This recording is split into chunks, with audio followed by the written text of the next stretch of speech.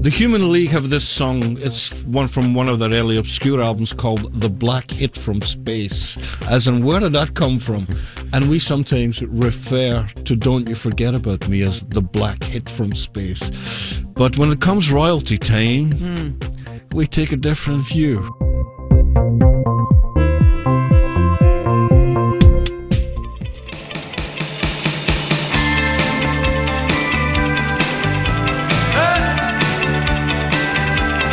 I'm Spun Counter Guy. Thanks for stopping by. John J. Thompson of TrueTunes.com is back at the Woodpile to help us highlight songs and artists from the 1980s who either have been forgotten and or didn't get the recognition we think they deserved. On this episode, we're going to talk Simple Minds and The Choir, but first, Flock 14. I see it all in your eyes.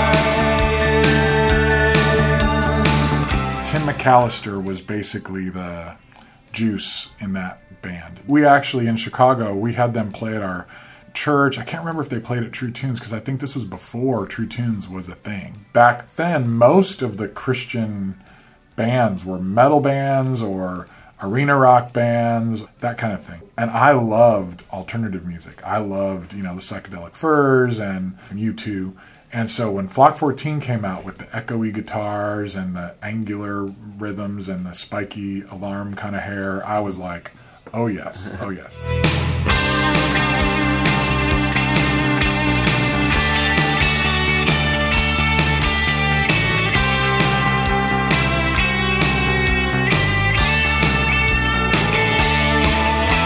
From what I recall, Tim had the band, and also Tim was from the Northwest. I think Portland or Seattle. I'm pretty sure it was Portland. But the band was from Ohio for some reason. Tim was brilliant. He came and played at the Warehouse at least a couple of times over that era. And he had these young guys in the band with him. I remember one guy we called the Fine Young Buck. I think he played bass. I just can't remember what his real name was. And then there was a guy named Gary Egger, played keyboards in Flock 14, and Gary Egger had a band called Human Condition. So that was a very synth-driven kind of Depeche Mode thing that did a project later. And some people thought that was actually Flock 14 continuing, but Tim never had anything to do with Gary's band. But we sold a lot of that at True Tunes, but that was Gary Egger.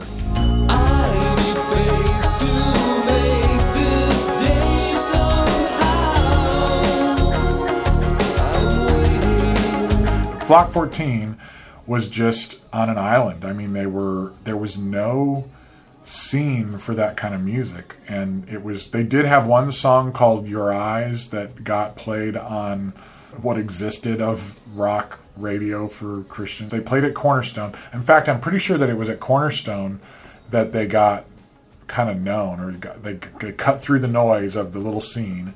And from what I recall, they got offers from several labels. They ended up signing with Graceland Records, is what I remember, and it was Caesar Kalinowski, who was also based out of the Chicago area. He had this little label. It was Graceland and it was Intense. They were kind of two names, but it was really functioning like two faces of the same company. And Intense was for metal, and Graceland was going to be for alternative and rock stuff. And so Flock 14 was on Graceland, and Sacred Warrior was on Intense. And Sacred Warrior were from Chicago, and they were really good friends of ours. And so that's probably why Flock 14 ended up in Chicago so much, was because Graceland Records and Caesar were based out of Chicago. Cornerstone was in Chicago. So that's probably why Flock 14 spent so much time in Chicago. They played at our church, but we definitely were all friends, and they might have stayed in my apartment or my parents' house or whatever. Like, we were very familiar with their stuff for a number of years. Randy Kirkman, who played with Mission of Mercy, and then they changed into Yonder Boy. I know he was really tight with them and might have even collaborated and done some music with them. But yeah, we were all really good friends. And I was so excited when I saw that the Flock 14 record showed up on Spotify recently, and I listened to it over and over again. And I was driving in the car, and there's a song called Panic that was one of my favorites. Panic, panic in the air, there's panic. Panic, panic in the air, there's panic. Panic everywhere, there's panic. Panic in the stars, there's panic with a It's so 80s. It's so fun. And I loved that song. I had a radio show on Wheaton College's radio station. I did not go to Wheaton College, but they let me have a radio show there. And I used to play that song all the time. And it gives me so much joy hearing those songs. And that one in particular was just so raw and so fun. I think the track that stood out to me was is it 10,000 Years? Oh, yeah.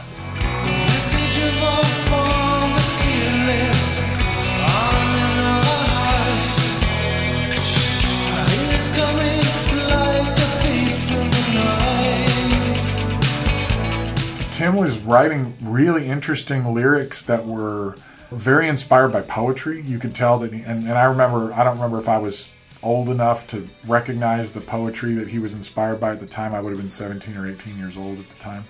But I spent enough time with him, hanging out at diners and stuff, and in awe of him because he was so cool, that he was telling me about William Blake, and he was telling me about, Tennyson and different poets and stuff. He brought a level of literacy to that music that then when I listened to it, I could pick out the references. And what was cool was he was using poetic images and literary images to tell spiritual and theological stories, but then he was doing it in a way that was very 80s. Like, it all sounded like it could have been in a John Hughes movie. It was all Echo and the Bunnymen, kind of stuff. So, and that was my love language at that point in time. It was also fun for me because the church and the crew that I was hanging out with in Chicago were mostly metalheads. They mostly loved metal, and I could hang with that. Like, I could appreciate it, but it wore me out after a while. Like, I was not a true in my gut all day long metalhead. Like, I could go there, but for me, music like Simple Minds and Talking Heads and The Choir and that kind of stuff was Echo and the Bunnymen. That was what I could listen to all day. And U2, they were the high priests of that. And so when Flock 14 came out, it was still low budget. Like, when you listen to the record, you could still tell a difference between what they had to record with compared to U2 or compared to Echo and the Bunnymen. You wished it had sounded a little bit bigger. You wished there was more space on the tracks, or a little bit more low end, or a little bit, whatever. But it was okay. It was definitely forgivable because the charm was there. All of that indie spirit was there.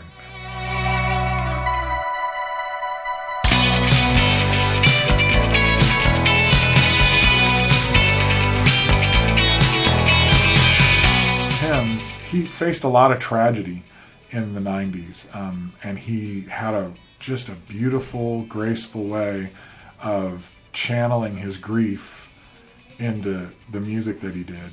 One story in particular that I know was that his sister died in a tragic accident. From what I recall, she was attacked by a shark, and he wrote a song called Gently Down on the first of his solo projects.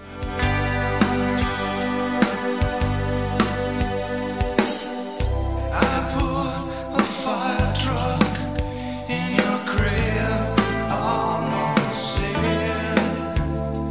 We were so pleased to find our little sister.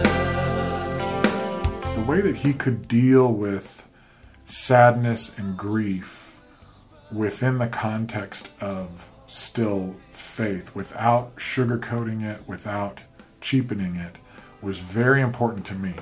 That's something that, in a similar way that the Choir has always been able to do that, I needed that. And I referenced that a lot as an artist myself because I was dealing with a lot of darkness and I was having to navigate that myself. And Tim never, ever offered platitudes. Same thing on Flock 14, but even more deeply on his later stuff. Tim has continued to dabble in stuff, and then he just kind of popped back on my radar this last year. His son was in a terrible kitchen accident when he was at work. I hadn't heard from Tim in years, but through a mutual friend found out that his son was in this terrible accident where like a car crashed through the wall of his restaurant and burned him and stuff. And watching Tim deal with this level of grief again online, but still, it's just such a blessing. The guy is just a treasure, and it was interesting timing because it was kind of right after I had found that Flock 14 record had come back on Spotify, and I'd reconnected with that and gone, man, I love that guy. And then this terrible thing happens, and somehow through some connections online, I kind of reconnect and I watch this story, and a little bit of a GoFundMe campaign to try and help with medical expenses and stuff. But watching the way that he navigated that and is navigating it, it's just interesting 25, 30 years later to see the same essential heart, the same person is still walking the planet, and still that same spirit is alive. This talk of war might bring us talk of us must be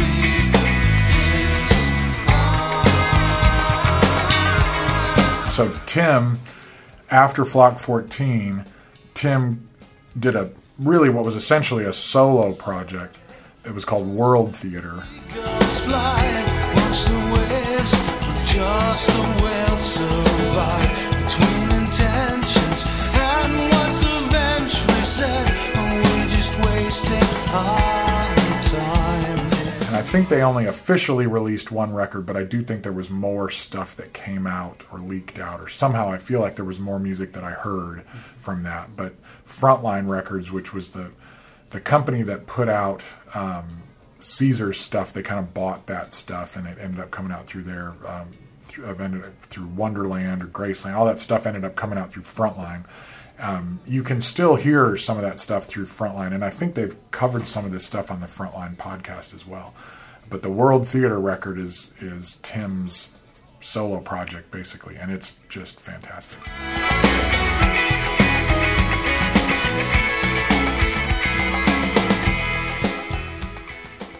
Next up, The Choir. First time I heard The Choir would have been at Cornerstone 84. They started off being called Youth Choir. Youth Choir, okay. Which was interesting. Even at 13 years old, going to the first Cornerstone, I was almost 14. I turned 14 like a couple days later, but I have to, on the record, someone will look up my birthday and say, wait a second, you weren't 14 yet.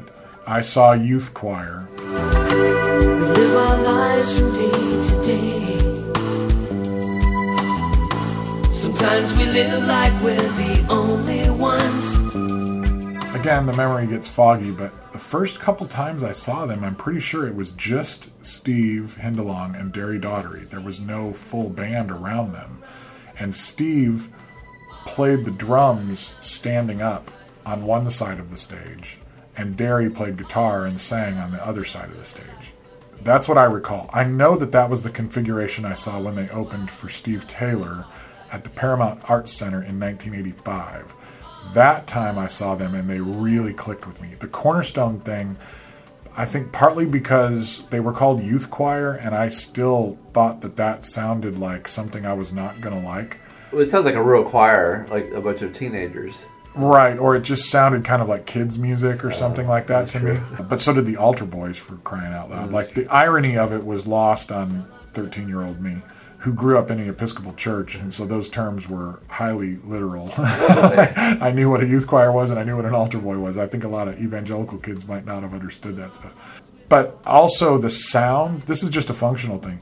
The indoor stage at the place where the Cornerstone Festival happened in the first several years, the afternoon and midnight stages were held in this hangar where it was a concrete slab floor and metal corrugate walls and ceiling, not designed for concerts. It was like a county fairgrounds sort of thing. The sound was echoey and loud, and their music was echoey to begin with. So my 13-year-old ears, what I just remember was just kind of indecipherable noise. But I liked their hair. Like, I remember thinking their hair looked cool. And I thought they were cool enough that I got a button from their merch table. But then the following year, when I saw them open for... Actually, I heard them on the radio. There was an alternative show on the radio, and then I started to like them. And so when they opened for Steve Taylor on the next year, I really connected with them. They had an EP called Voices and Shadows that just, I obsessed over it. I still have my copy of that at home that I had them sign that night. Trying hard to live my life the best I can.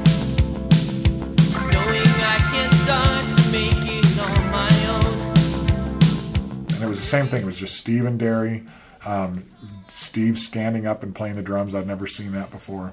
With his spiky, big alarm hair. Derry with his bright red, flowing, long hair, which I tried my best to emulate years later to embarrassing results.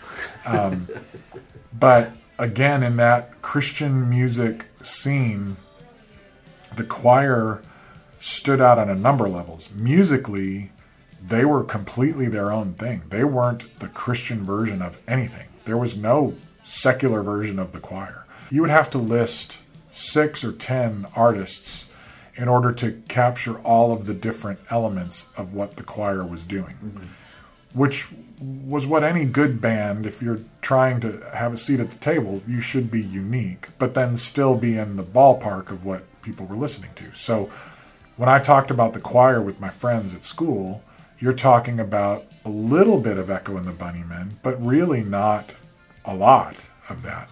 A little bit of U2, but really not a lot of U2. Some Cocteau Twins, some of that kind of ambience, but not at all a Cocteau Twins tribute band or anything like that.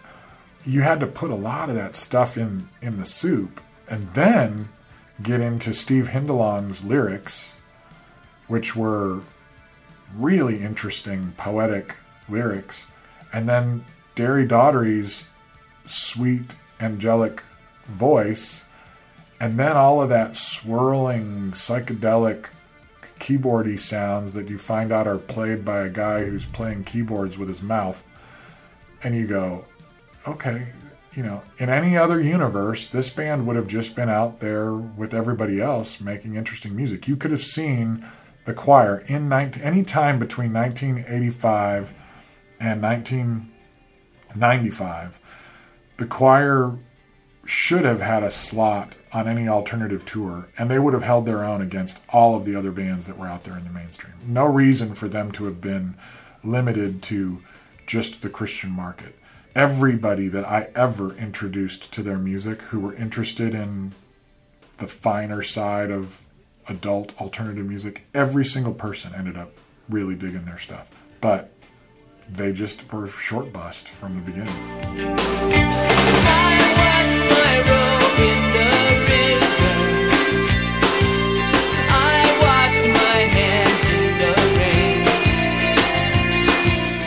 The guy with the keyboard in his mouth. Well, he didn't actually have a keyboard in his mouth. His mouth on a keyboard. Lyricon, yeah. That's Dan Michaels. Yeah. Talk about him a little bit. Well, Dan, who also plays saxophone remarkably well and had played horns with Adam Again and other bands out in California. With the choir, he played Lyricon, which there's very few people who really nail that instrument. And I don't know anybody that's played it as long as he has. He's been playing the Lyricon, which is a breath-controlled synthesizer.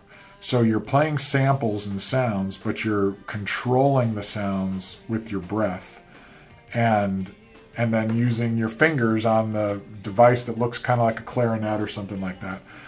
So you're actually playing notes and controlling the notes with your fingers, but your breath, the speed. He was just explaining this to me the other night. I was wondering if there was actually an aperture that you're, doing like a reed, and he was saying no, there's not that, but there is. The intensity that you blow at is how you create volume and all of the dynamics. So not only does he create this backdrop that then Derry does his ambient guitar over, but visually when you watch the choir play, Dan is always just kind of all over the stage, just almost like this psychedelic conductor, and this Lyricon is his baton. So just really neat thing to see.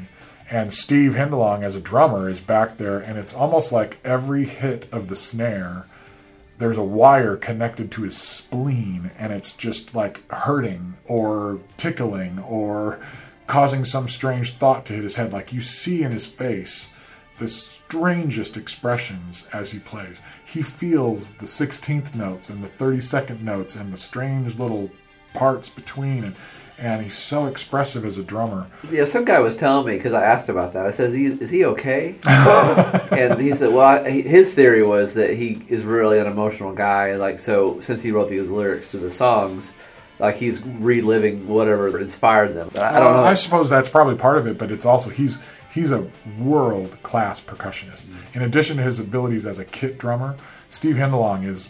I've never seen a percussionist like him. And in fact, in this town, he gets hired all the time to go play percussion on people's records. And when he brings in percussion, it's stuff that nobody's ever seen before. He's got this coffee can thing with these strange, I don't even know, but when you pick it up, this thing sinks out of it and it creates this weird, haunting kind of sound. He's got stuff that anybody else would look at and assume it's trash. And he knows exactly the sound that it makes. He's collected it from all over the world. And what's fun is to watch him look. He's like a hawk that's hunting for a shrew in a live set. And he'll just be like, this crazy-eyed thing.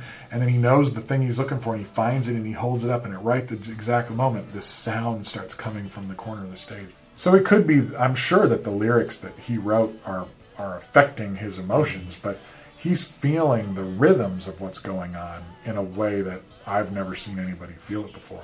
So the live show that the choir does, and I just saw them a couple weeks ago do a Christmas show, and it's no different now than it was 35 years ago. Well, I won't say it's no different, but it's still there. But they, unlike a lot of bands, there's plenty of bands that you can see live and be impressed by and then listen to the recordings and go, The choir captured it in recorded form in a way that very few bands could. But I need someone to hold on to, someone higher than the stars. I need someone to hide under, should the sky fall on my car. And Steve and Derry became producers of other people's music to great success, and songwriters that their songs traveled. Both worship songs, that became huge global songs like Beautiful Scandalous Night. We're atoned by his blood and forever washed white on that beautiful scandalous night. Steve co-wrote God of Wonders, which is one of the biggest worship songs of the last 15 years. So their instincts that they honed as the choir have traveled beyond. But man, the choir in the 80s, the Cornerstone late night shows, the shows at True Tunes, the shows, I saw them at a bar in Chicago one night. I remember they played at the Avalon, which was kind of a goth club, and it was Vampire Night, which is the weirdest thing. In the mid-90s, the choir really took a shot at mainstream music. They had a record called Kissers and Killers. She grips my heart anytime she smiles, anytime she cries. In fact, they just recently revisited that record and did an all-acoustic version of that album where they re-recorded all the songs and they did a vinyl reissue of Kissers and Killers. But that was their attempt, kind of their last thing they did before they moved to Nashville, to say, let's give it one more shot. They were out of their record deal with Myrrh, the Christian label they were on. They had these songs that were not, there's no reason that those songs needed to live in the Christian market. So they said, let's just really try. So they started playing some clubs in LA. They made these, I think it was 8 or 9 songs, sent them to all the major labels and tried their best. And nothing happened, in the mainstream. And it was probably around that time when we went and saw them. They played at this club in Chicago. I remember, most of the crowd at the club were still, Cornerstone fans and True Tunes fans and stuff. We just all went and supported them playing a club in Chicago instead of playing out at True Tunes. But there was this Vampire Night, so there was all these people down. The Avalon had multiple venues in one place, so the choir would be playing in this room, and then down the hall there was another room where all the vampires were. And I remember like a whole gaggle of these vampires kind of being compelled by this music coming in from down the hallway. And so once you paid your ticket, you could kind of go into any room that you wanted to. So I remember, 15 or 20 of these vampires hanging out in the back of the choir show. And I was talking to a couple of them, and they were like, what the is this? And I said, oh, this is a band called The Choir. They're on their Kissers and Killers tour. And, of course, being vampires, they loved that. Kissers and Killers, like, what could be better? And the marketing person in me just in the moment was like, of course, there's their merch. Because that's an untapped demographic. The vampire market, yeah. That night, they nailed it. The Choir won over the vampire market of Chicago big time. Those people loved it. And I think that night I was talking to Dan Michaels after the show, and I told him, I said, the Chicago Vampires love you guys. Like, you're a huge hit, and he laughed. The thing that I think about the Choir, that era, they produced that record, and then they did this astonishing record called Free Flying Soul after that. I could tell you there is no Lester in the alley to take a lead pipe to your knee. And there's these records in the 90s that are very alternative, very edgy. And you could kind of sense, in my opinion, you could sense some increased tension from them. I attributed it, and I could be wrong, but I attributed it to frustration on their part, that they felt a little bit trapped in this world that a lot of artists, I think, in the alternative side of Christian music never intended ever to end up only singing in this little ghetto. Mm-hmm. The idea was, hey, yes, we want to find other people that have this particular spiritual perspective because we like to have folks support us in what we do, but we all wanted to sing for everybody. Right. But we didn't realize that when we did this, we were going to end up subjugating ourselves and cloistering ourselves off. That time frame felt like a frustrating time for them, which frustration can create some really compelling art. The hope is you survive it. Like that it doesn't destroy you.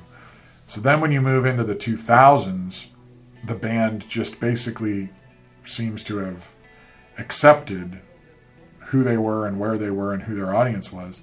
Accepted basically after a season of doing some records for some different indie labels, they just basically went totally independent, started their own label. And then they started making, the last 12 years, they've made their best, every album, it's like another fantastic record after they just put out a record called Bloodshot last year that's just fantastic. The one before that, Shadow Weaver, is unbelievable.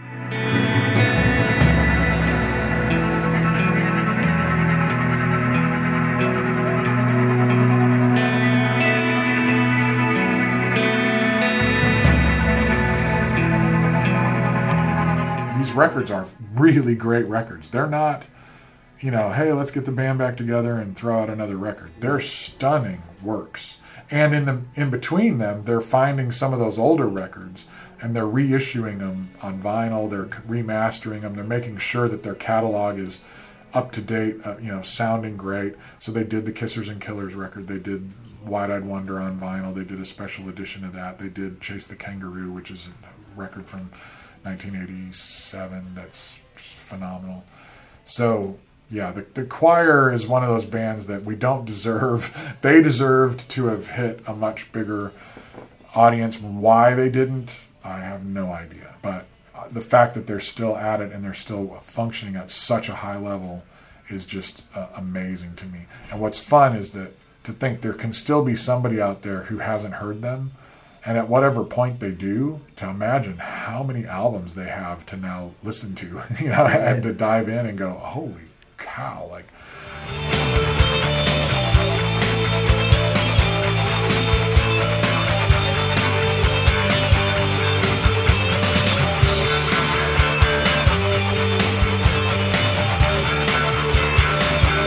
I was at a park here in Nashville a couple years ago, and they did a show, just a free show at Sevier Park, and probably more than a couple years ago, 5-6 years ago, and the whole band, the full, and this is obviously Tim Chandler, their bass player, just passed away this fall, which is devastating, but Tim was there, Dan was there, Steve and Derry were there, playing in a park in South Nashville, and a handful of choir fans there, and mostly people sitting on their, blankets, just eating food that they got from a food truck and enjoying a beautiful night, having no idea who this band is.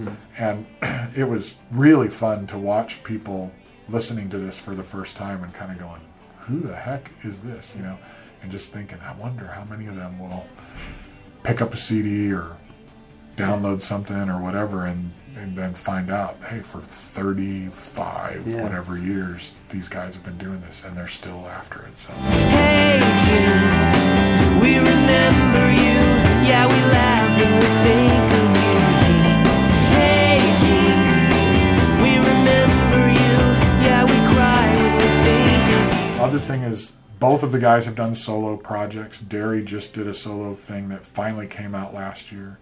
That's definitely worth listening to as well, so you should look those things up. And then Derry just moved back to Nashville after living in California, taking care of his father, who just passed away. He spent a couple of years out there. Derry's also a part of the Lost Dogs, and that's another amazing story. But to have Terry Taylor, Derry Daughtery, Mike Rowe, and for a long time Gene Eugene until he passed away. But these four guys that all are from tragically underappreciated bands, all coming together to form the super group of underappreciated bands, is just cosmically fantastic. It's all breaking down, crushed into the ground. But I will love you forever. To dissect that band and the Lost Dogs and see now basically when the Lost Dogs do stuff, Steve is a part of it. Steve has kind of unofficially, I think, filled in that spot that Gene left. But he also brings the percussion and that element to it. The choir, in my opinion, if it wasn't for the choir, the 77s, and Daniel Amos and Adam Again, those four bands, I doubt I would have stayed nearly as interested in the whole concept of faith-based music as I did. Because there were other bands, certainly, that were great and other artists, but most of them were either retiring by the early 90s or they were solo artists like Mark Hurd and other people that were heading for the exits of Christian music anyway. But the fact that those four artists and then the Lost Dogs that wrapped them all up, that was essentially the pillars of everything I built. Like they were and everybody jokes about it. They're like, they know it. I'm an open book when it comes to the significance of those things. So you just can't say enough about the choir. But when it comes to that, but what's fun is when you look at how different the styles are between those groups, like how close Mike Rowe is with Derry and Steve, but how different they are aesthetically. They counter each other really, really well. Sonically, they're not the same thing at all. But they're cut from the same cloth. And Terry Taylor is very different, but he's like the high priest of that strange little sect. But very different, but of the same. Again, cut from that same cloth. So this whole tribe makes no sense without those. They're like the priests of this weird little coven, but I'm sure glad they're still around, and they're underway with another project. They've got Bloodshot done, but now they're going to start working on another thing, and they're going to do another tour, and so it's amazing, inspiring.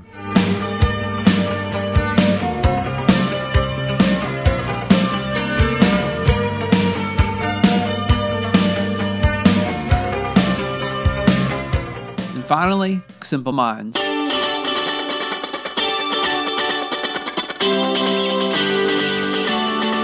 Simple Minds, man. I'll admit, I don't think I was on the bandwagon before the big hit, with the John Hughes movie here, Don't You Forget About Me. I do remember hearing them, though. There were a couple of cool college rock type stations in Chicago, and there was a station that I grew up listening to called WXRT that's still on the air up there, that back then, I don't know if they still do, they had a show called The Big Beat, and they'd do like maybe Sunday night or Saturday night late, they would play imports and rarities. So I remember hearing Simple Minds, before Don't You Forget About Me, but nothing like that. They were kind of post-punk, new wavy, for sure. Yeah, Before they had exactly. that real big sound. Oh, blow them away. Blow, blow away. We will blow them away. Oh, blow, blow away. They were using kind of religious symbolism in their music the way U2 did, kind of. And that would always get my attention because I'd always want to know, is this connected to something that's a belief, or is this just poetry or whatever? But then when Don't You Forget About Me came out, it's just such an irresistible song. Well, they didn't even write. Right, and it was not even originally written for them. It was supposed to be for Billy Idol. Yeah, Who I turned don't it think down. that they even wanted to do it. But No. Don't you forget about me. Don't. There's a fun, I don't remember where it was, but I remember hearing a whole story about that, how it was pitched to Billy Idol, he turned it down, it was pitched to somebody else, they turned it down, and so it was just a demo lingering around, and then somebody from either the publisher or the label had a chance to get it in the movie, but they needed a band to cut it, and so they cut it, and they didn't even care. The band went in and did it in one day, and I heard, I don't know if it's true, but I heard that the whole, la la la la, all the laws were supposed to have eventually been more lyrics. Really? La la la la la la la la la la la la la. There's supposed to be something there, but just for now, just put laws there. I don't know if that's Yeah. true, but it's a fun story either way.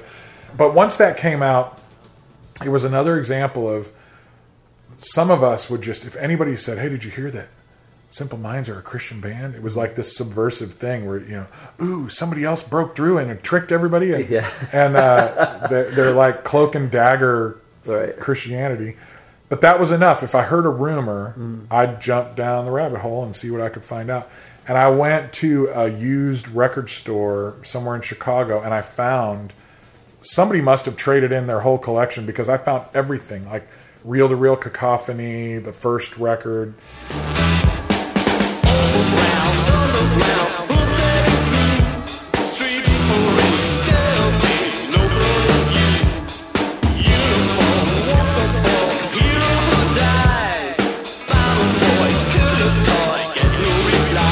I found 5 or 6 of these imported vinyl albums, and I just bought all of them, probably for $1 a piece or something like that. So all of a sudden I had the whole thing. It was weird. It was like I was listening to several different bands, because some of it was really oblique and complicated and almost prog rock kind of thing, and some Yeah. of it was real synth pop, kind of Duran Duran sort of sounding stuff.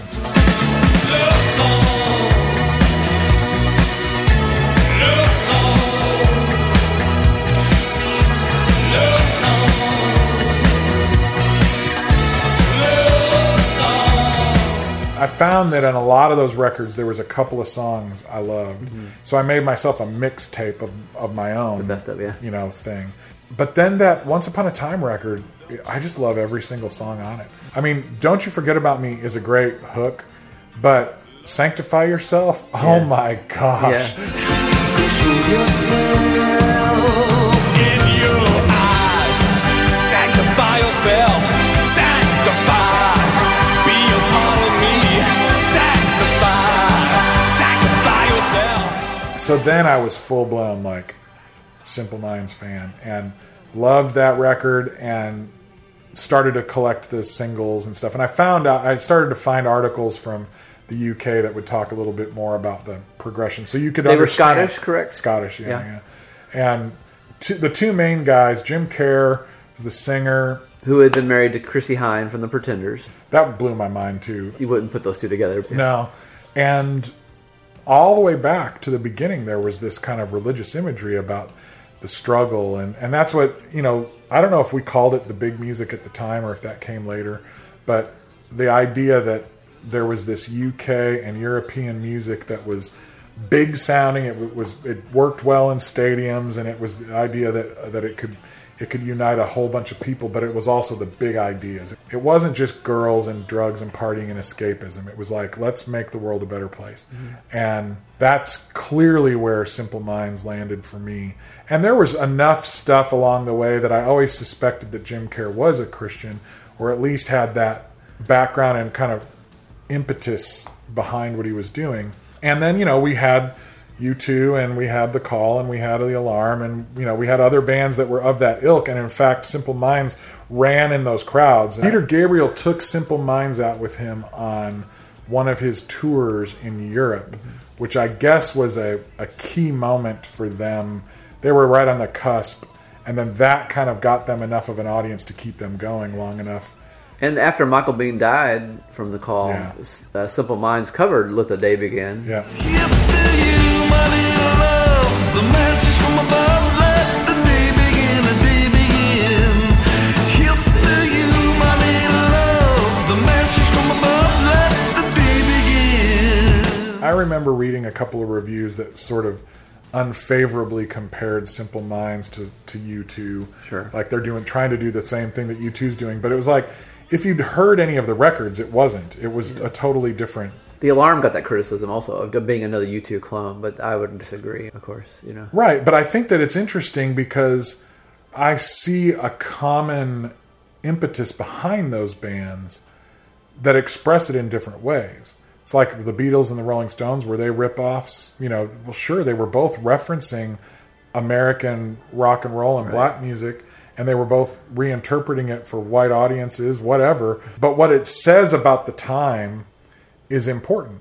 And I think that in the 80s, with all of the excess, with the Miami Vice, with the arena rock and the girl band, like the girly boy bands and all that kind of stuff, it was like, there were a lot of people that still wanted something that felt like it meant something. And I think the Clash could have been that. And I think the Clash really broke the soil up in a way that U2 could happen and the Simple Minds could happen, because the Clash were commercial enough to reach beyond just the punk people, but they were punk enough to have some edge to what they were doing. And the key difference to me between the Clash and like the Sex Pistols or whatever, even the Ramones, was that the Clash seemed committed to wanting to make the world a better place. And I think that all of us are faced with, once we come of age and we come up with the awareness that the world is not as the way it's supposed to be, we either acquiesce to it and become part of the problem, we completely escape it and just sit on our couch and play video games, or we engage it and try and make it a better place. And to me, those bands were demonstrating engaging it kind of model. It was like, let's just go straight into the belly of the beast and fight our way from the inside out. And as a kid, that's what I wanted to do. So I sit and learn how to play Simple Minds songs or U2 songs or whatever. And when I listened to the Simple Minds lyrics, it was just like, dang, I wish I wrote that. And once upon a time, every song is super strong. The following records, like Street Fighting Years and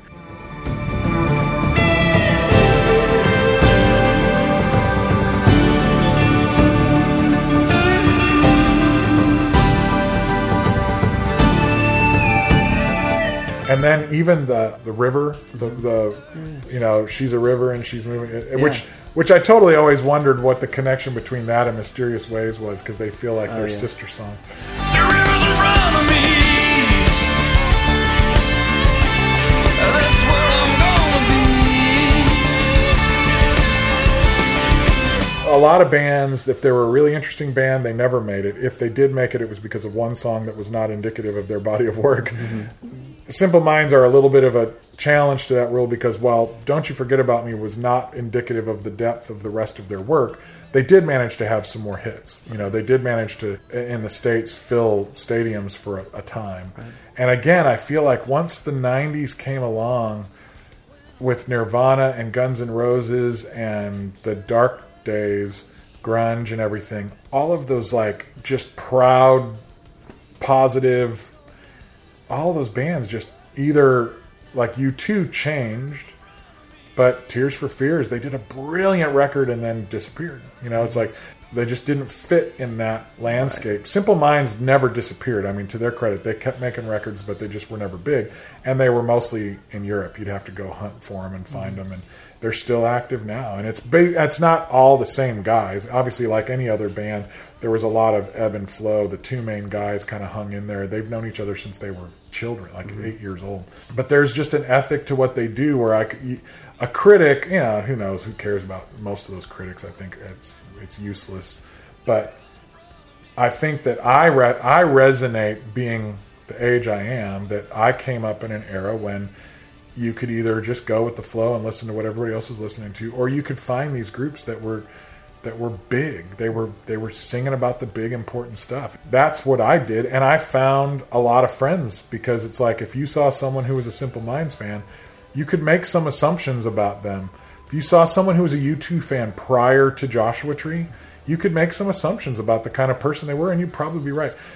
And we used our T-shirts to advertise that, who we were, what tribe we belonged to find each other. Yeah. It's like, dude, you like U2, or you like Simple Minds, or you like... Now, Tears for Fears, in a way, they became so big because of their huge hits, and they were so pretty looking, and girls liked them so much that I dismissed it as just being top 40 schlock. It took me a little while to go back and realize they were singing out of the same hymnal, and I went and saw them at Bonnaroo a couple of years ago, and man, they were fantastic. So I do hope, I don't know if we'll ever see another era when a band like Simple Minds can cut through the culture the way they did. I think that those days are gone. I don't know that we'll ever have arena rock again. But I think that young artists coming up today should realize that there are certain universal things about modern human beings when it comes to music, and that religious ideas and iconography, for lack of a better term, create a common dialogue or dialect, and groups like Simple Minds could reference that to tap into the yearning that's universal to people. So again, there's escapist music and there's engagement music, and I would love to hear what young artists today who are just now 18, 19, 20 years old, if they went back and could listen to and study and experience that bigness of Simple Minds, what kind of music could they come out with today? And I would love to hear some of those songs get covered, or just leading to new songs that would be like All the Things She Said, or Jungle Land, or Sanctify Yourself. I feel like the world needs those kind of, there's an important aspect to that, and people of faith should be leading the way in that, and sometimes they do.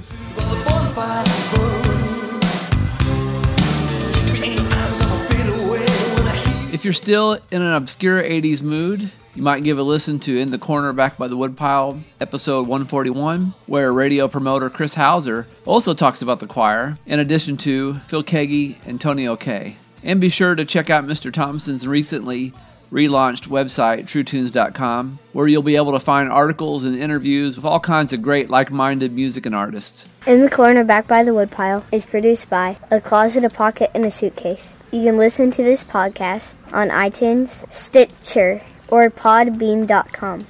If you'd like to send us some hate mail, you can email us at spuncounterguy@hotmail.com. See ya, and I wouldn't want to be ya.